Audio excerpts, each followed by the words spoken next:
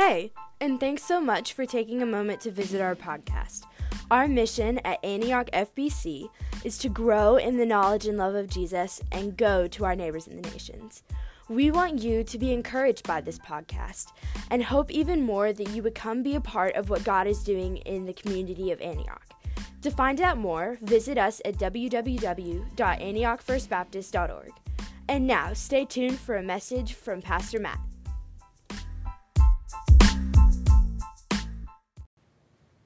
When they had crossed over, they came to the shore of Gethsemane, where the men of that place recognized him. They alerted the whole vicinity and brought him to all who were sick. They begged him that they might only touch the end of his robe, as many had touched, he would heal.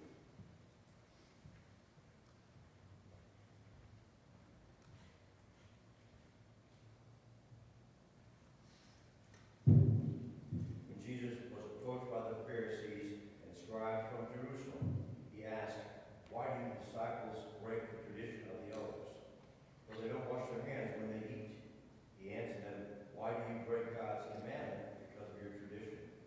For God said, 'Honor your father and your mother,' and whoever speaks evil of father or mother must be put to death. But you say, 'Whoever tells his father or mother, whatever benefit you might have received from me, it is a gift committed to the temple.' He does not have to honor his father. In this way you have not lifted the word of God because of your tradition. Hypocrites, Isaiah prophesied correctly about you when he said, 'This people honors me with their lips, but their heart is far from me. They worship me in vain, teaching as doctrines human commandments.' Summoning the crowd, he told them, 'Listen and understand. It is not what goes into the mouth that defiles a person, but what comes out of the mouth.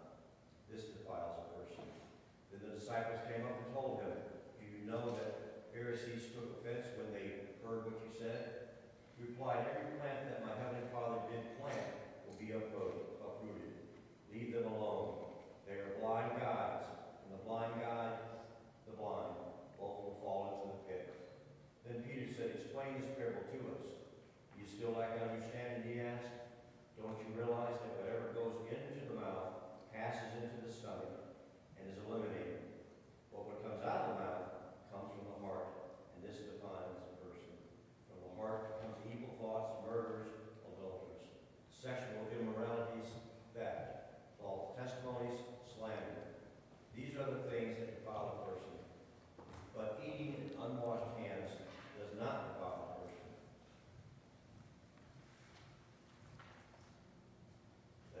You got it. This is the word of the Lord. Thanks be to God. That's what I was waiting on, John. Hey, you had double duty. You're all right. You got it covered.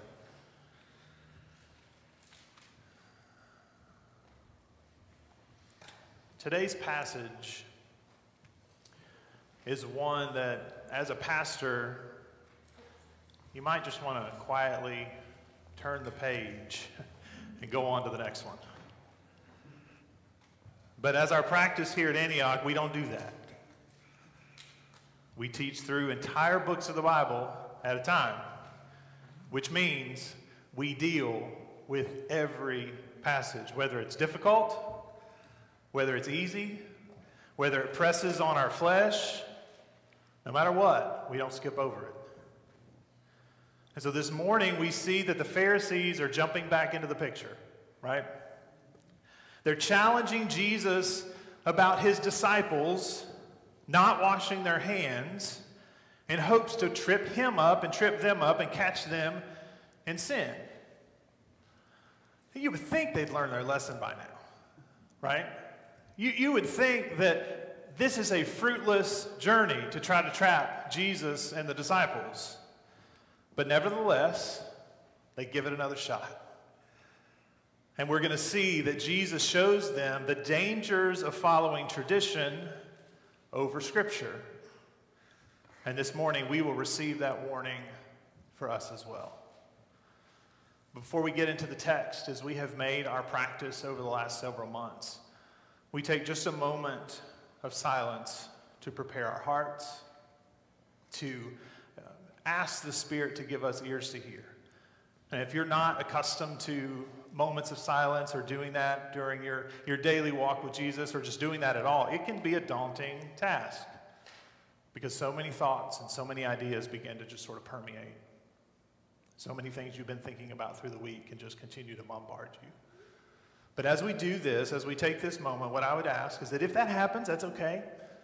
Simply in that moment, just say, Spirit, quiet my heart, quiet my mind, and give me the ears to hear. So let's do just that.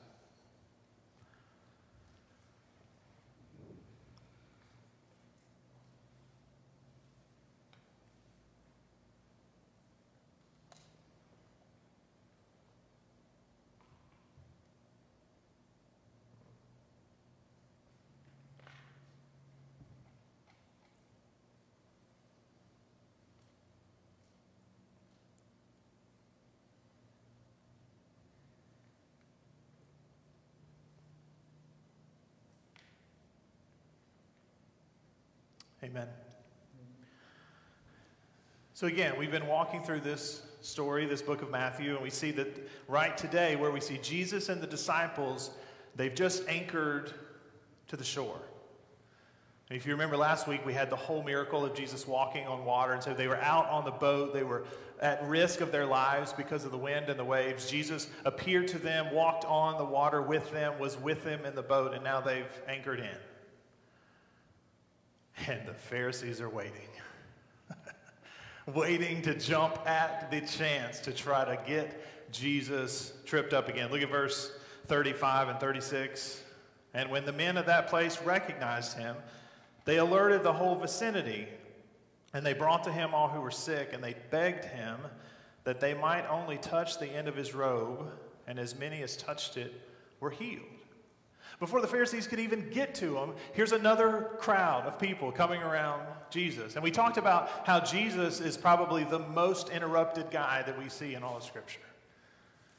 But this is why the Pharisees are upset with him. People are starting to notice. People are starting to recognize who Jesus is. And if you look, what did they want to do? They just wanted to touch the end of his robe, right? Doesn't that sound familiar? We covered that several weeks back. When he healed the woman with the issue of blood, who the same faith said, I'm going to just crawl into Jesus. If I can just touch his robe, then I'll be made whole. That story has gotten around. People have heard, you don't even have to get him to lay his hands on you. You don't even have to get him to pray over you. If you can just get to him close enough to touch the end of his robe, you will be healed. And the Pharisees are furious that this is happening. They are furious that the story and the message that Jesus is proclaiming is getting to the people. This popularity, this notoriety is exactly what the scribes and the Pharisees were afraid of. They didn't want Jesus to take the spotlight off of them. And they surely didn't want people running to Jesus instead of running to them. They wanted to keep this grip of power. They wanted to keep this grip of information. They wanted to see that they were in charge, not Jesus. They didn't want to seem useless. They wanted to be the center.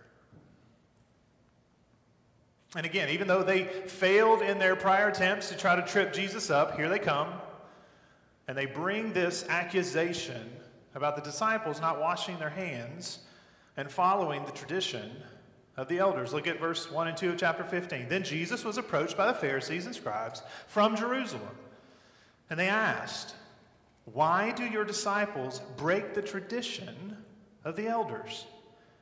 For they don't wash their hands when they eat. Notice how Matthew describes the Pharisees and the scribes. What does he say? They are from where? Jerusalem. These are the big dogs. These are the elite of the Pharisees and the leaders. They were the leaders of the leaders, and it is their aim to try to take Jesus out. For what? Healing the sick? Giving comfort to those in grief? Raising people from the dead? Feeding thousands of hungry people. What possibly could they find wrong with a man who was doing so much good? They're coming after Jesus because he was a threat to their legalistic system that they set up to benefit themselves. They knew what Jesus was teaching. They knew what he was proclaiming. And so they were coming after him because he was teaching against their tradition. They didn't let the fact that Jesus is fulfilling all the prophecies. They weren't able to see the good that he was the Messiah, that he was the Son of God, that he was the one Isaiah and all the prophets had foretold would come. Why? Why couldn't they see this? Because they were too upset that Jesus was unraveling their traditions. The Word became flesh among them, as John says. But they were choosing tradition to be superior over Scripture. MacArthur said it this way. He said, the leaders of the religious establishment realized that Jesus posed a severe threat to their legalistic system.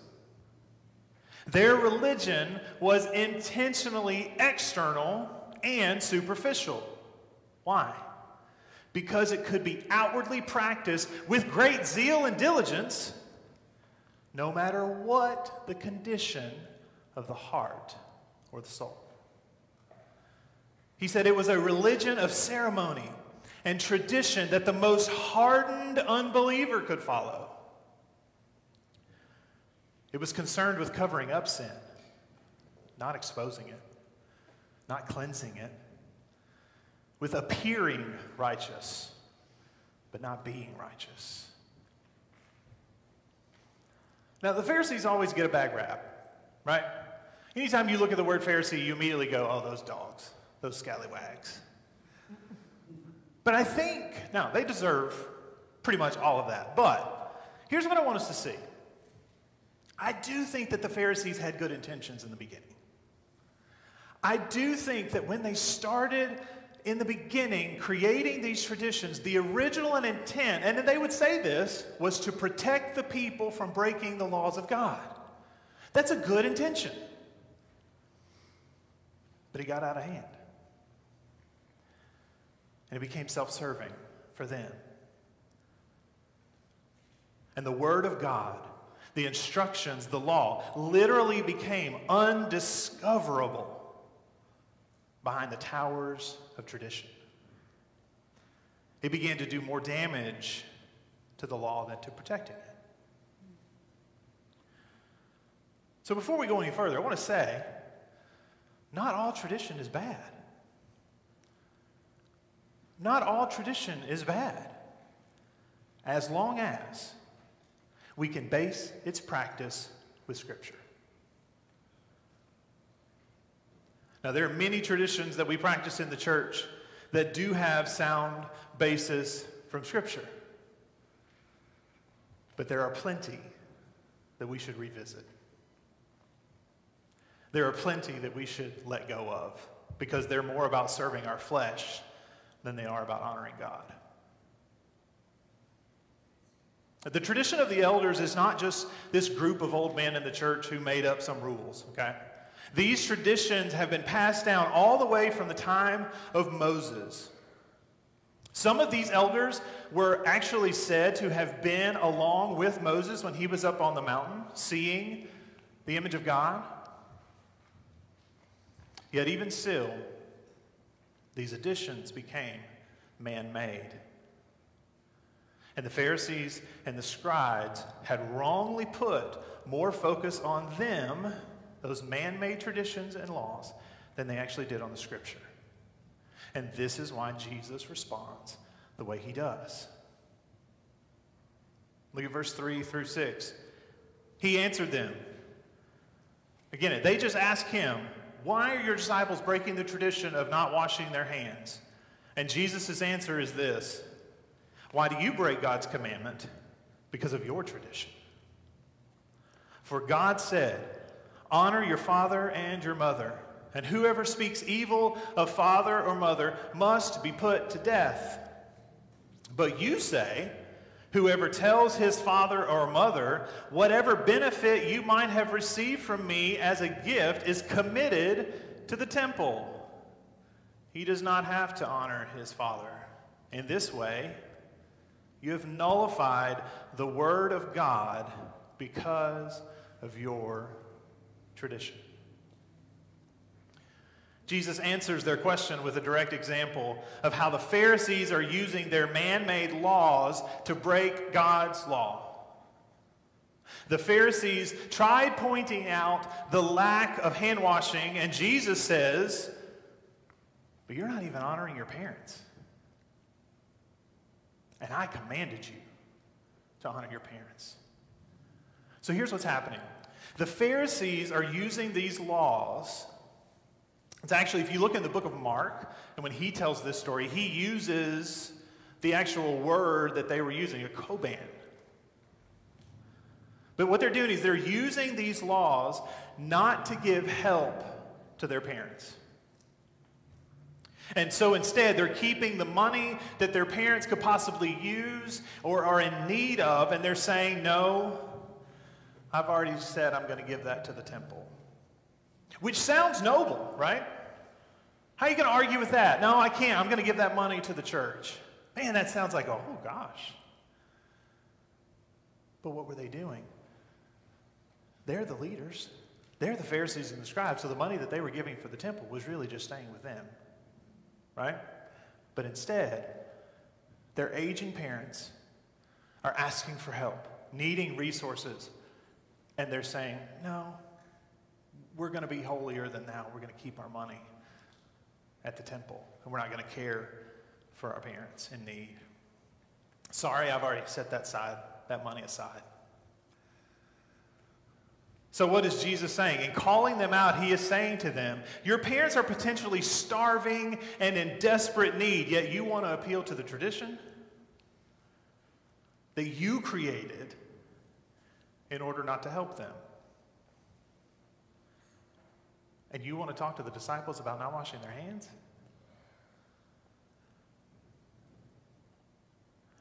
If that wasn't enough, Jesus kept going. And look what he says in verse 7. We'll just read that first word. Hypocrites. Hypocrites. Now, we all know what the definition of a hypocrite is, right? And before we make it too far, let's just go ahead and admit, we have all been hypocrites. All right?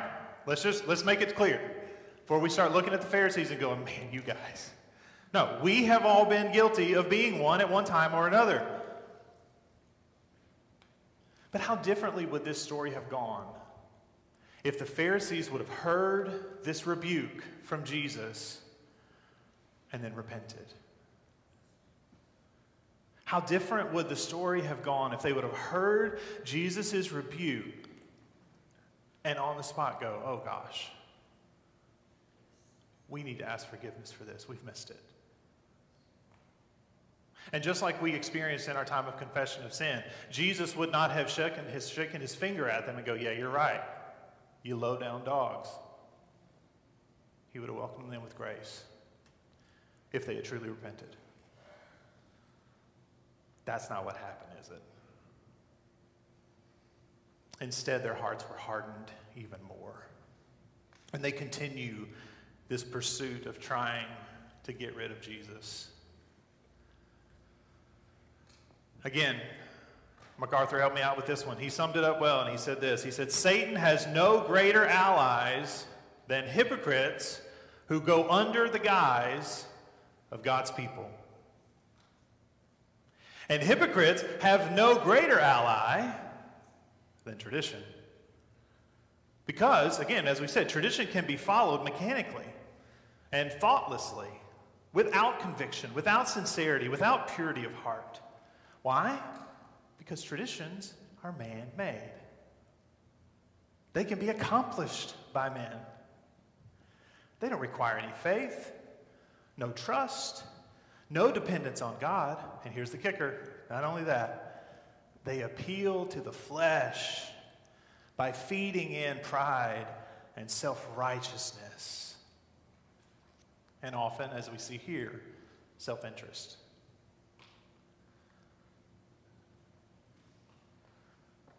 And so now Jesus does what he always does when he's dealing with the Pharisees. He brings up something that they would be very familiar with.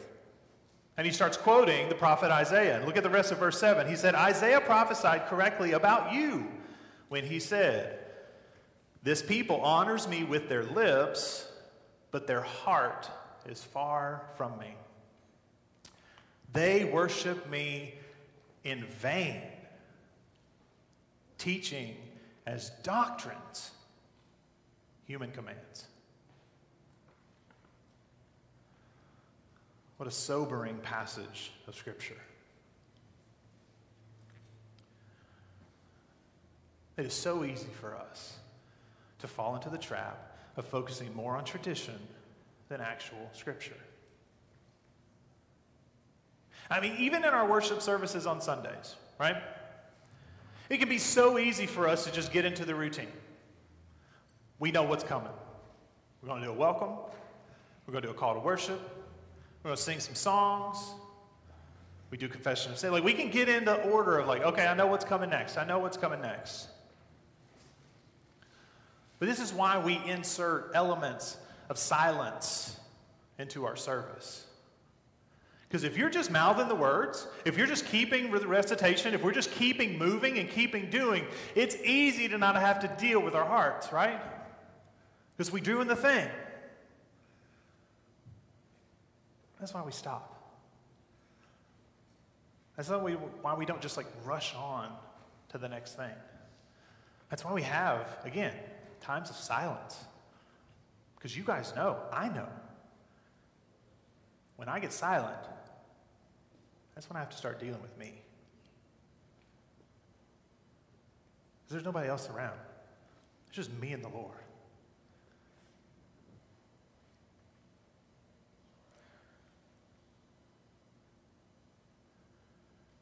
What it does, it reminds us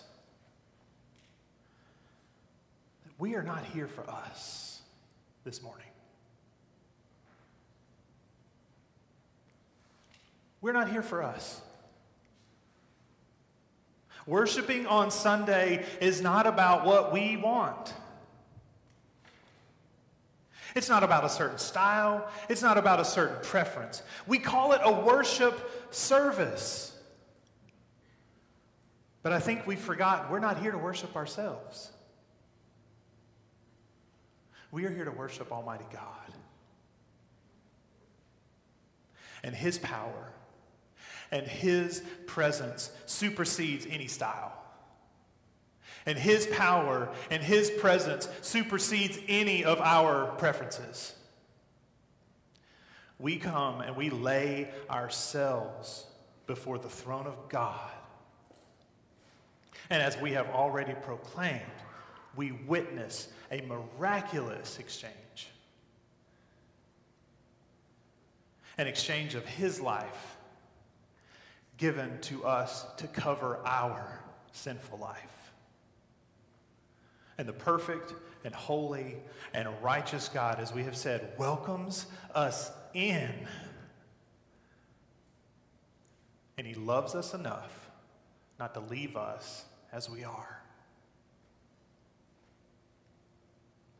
We come to worship to lay our lives on the altar, saying, Jesus, you are the perfect one, not me.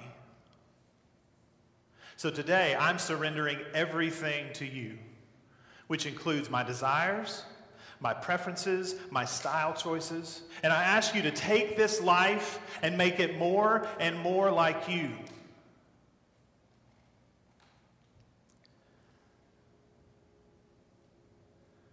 We shouldn't walk out of here on Sunday and go, man, that was a beautiful service. We should walk out of here and say, man, we have a beautiful Jesus. And that's different.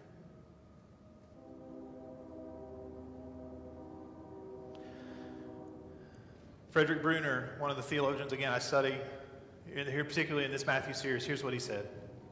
And it's just a summary of what we've already read. He said, worship is useless. As Isaiah and Jesus have already reminded us, when the worshiping community derives its teaching from its own best opinions rather than from the Word of God. It's not about us. But so often we've made it all about us. By holding fast to our traditions instead of holding fast to our faith.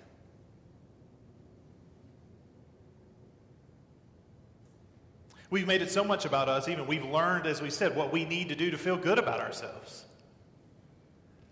Feel good about coming to Sunday. Think we're fooling ourselves and everyone around us because we're here. We're doing all the things. We're saying all the right things. We're nodding and amening at the same time, at the right time. We know how to put it on, right? And this is why Jesus directly addresses this in the next couple verses. Look at verse 10 and 11. He brings the crowd in, and he says, and he summons them, and he says, listen and understand. It's not what goes into the mouth that defiles a person, but what comes out of the mouth.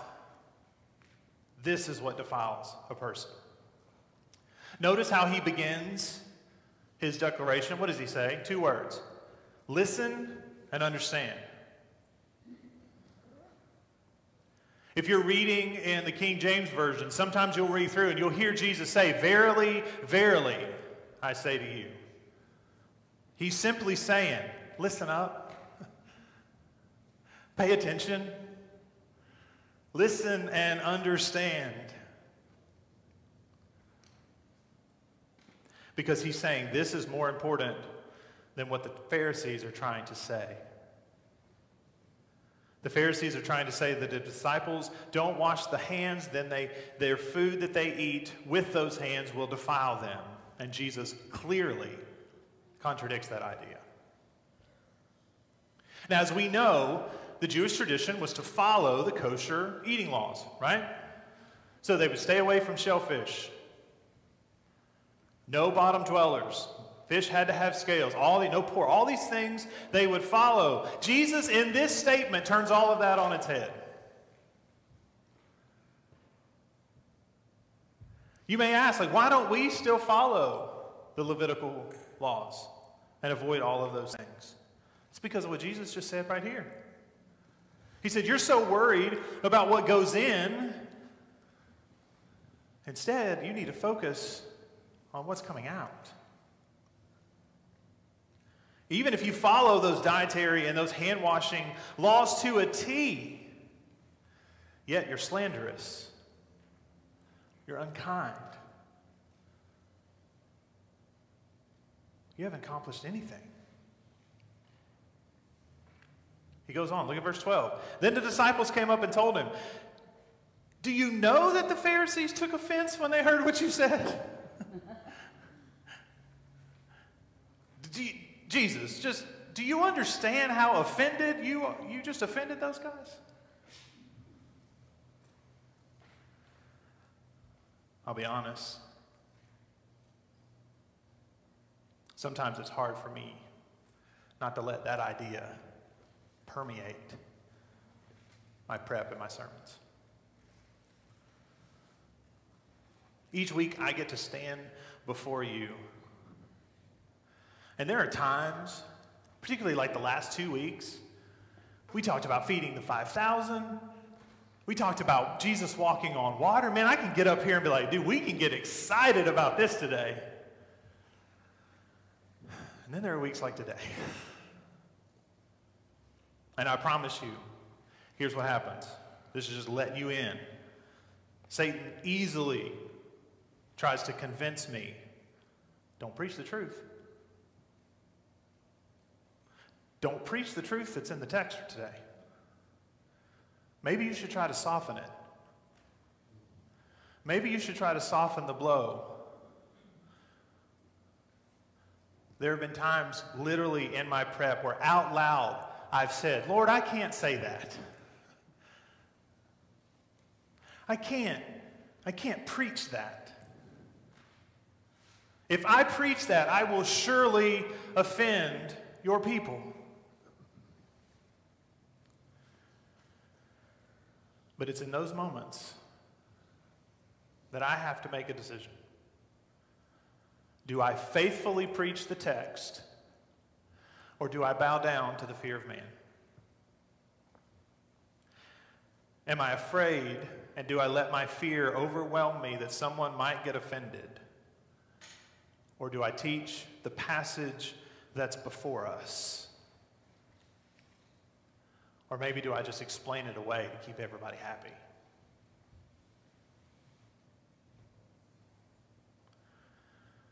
And if I ever get to a place where I choose bowing down to the fear of man over the truth of Scripture, I'm in sin. And I'm not serving you well. Because as we see, Jesus explains what happens to those who lets their offense get to them. He shows us here in just a few verses what people who want to hold on to the tradition rather than receive the word of correction, and what happens. And he says, hypocrites are always offended by the truth. Look what he says, 13 and 14. He replied, every plant that my heavenly Father didn't plant will be uprooted. Leave them alone. They are blind guides. And if the blind guide the blind, both will fall into the pit. Jesus explains the truth, and he says, just leave them alone. You're responsible to present the truth and let it be. Because either they're going to repent and follow the truth, or they will blindly follow one another and all end up in the pit. Jesus is saying here, you can't change people's hearts. Only the Spirit can.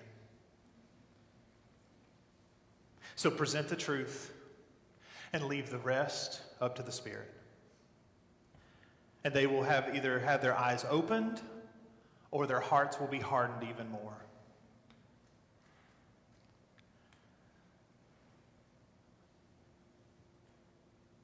They will either believe the truth and repent,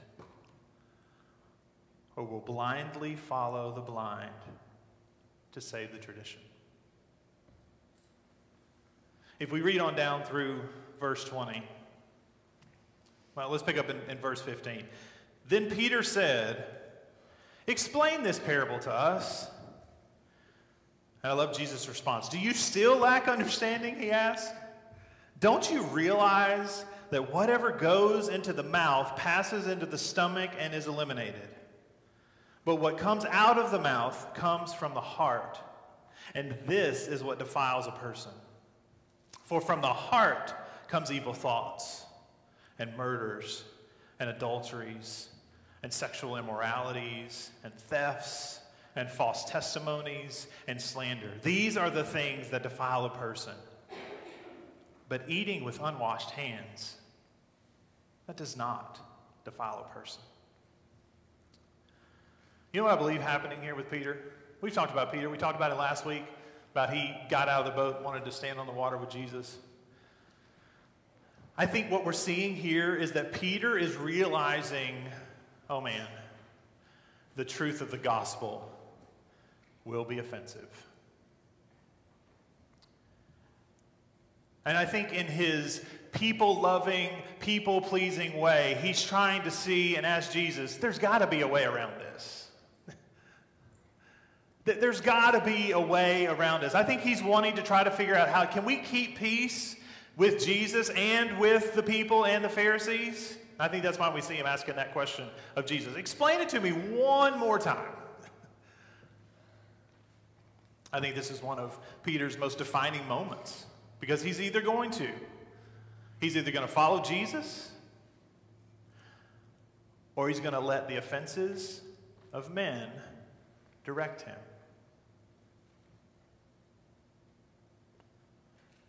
And we got to remember something. These are church people.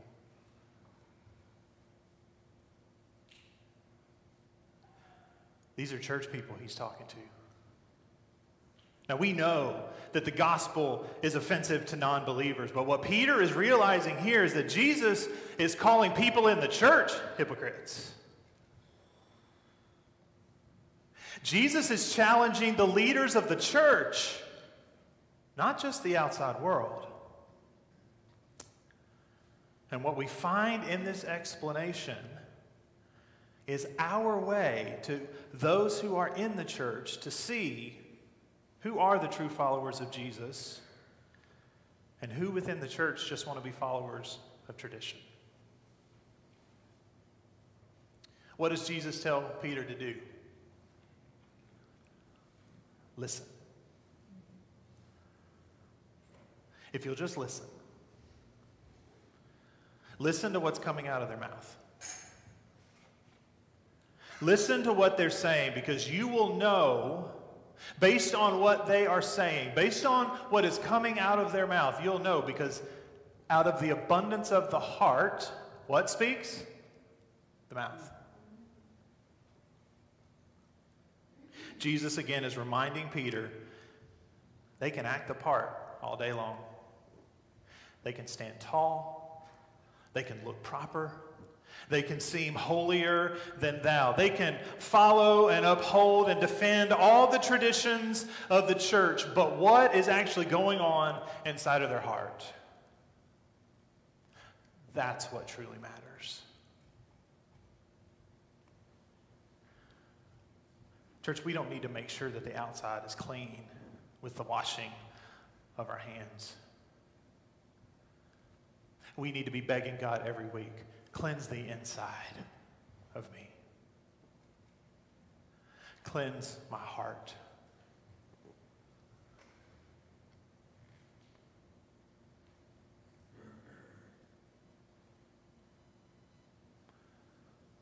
Are you holding on to tradition? Do you have tradition in the death grip and are willing to fight to see that tradition upheld? Or are we willing to cling to Scripture and let Scripture be what leads us and guides us? And there are countless traditions in the church, like I said, that are good because they are based in Scripture. But there are many. When we say, well, why do we follow that tradition? And the answer typically is, well, it's just the way we've always done it.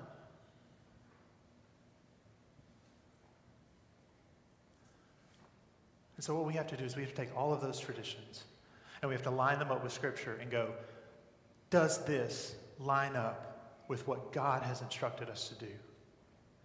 And if it does, we're going to hold tightly to it, because we're not holding tightly to the tradition, we're holding tightly to the Word of God. But if we look at other traditions and we see,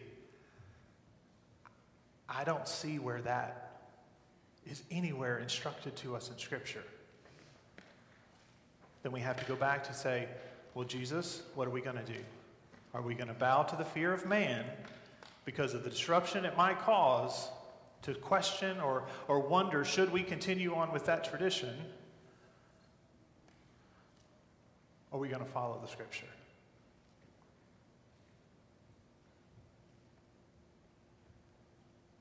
Instead of clinging to tradition, let's be a church that clings to the Scriptures.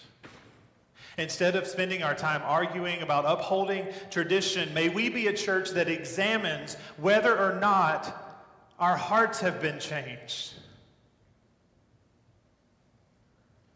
Many times we're still holding on the fight for tradition, and our hearts are so hardened because we want to uphold the man-made laws and leave our hearts alone. Tradition makes us feel good, even when our hearts are defiled.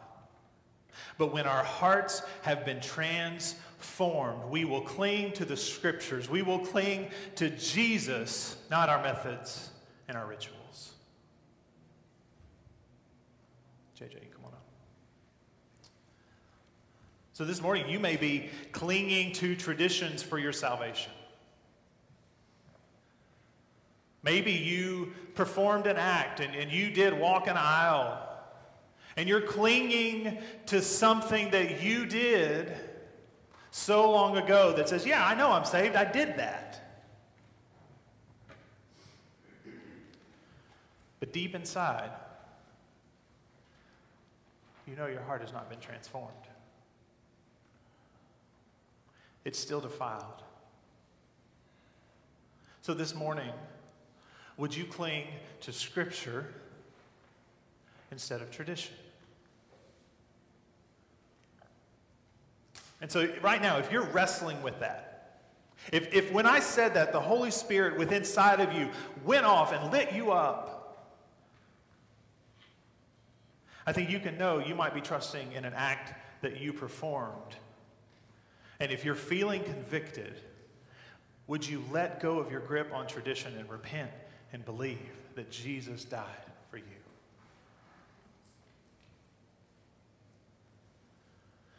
For those who have professed faith in Jesus, I mean, it's a simple question.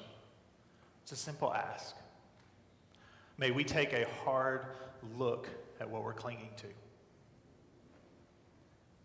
Because if we are clenching tradition and at the same time spewing false testimony or slander or stealing or caught up in adultery or sexual immorality, then something's off. Something is not right. We need to repent. If we become a people who are willing to cling to tradition, even when it means denying Scripture, we're hurting people like we have seen the Pharisees do, and we need our hearts transformed. So this morning, would you ask the Spirit to show you what traditions you are clinging to, and would you repent and cling to Scripture instead? Let's take a moment.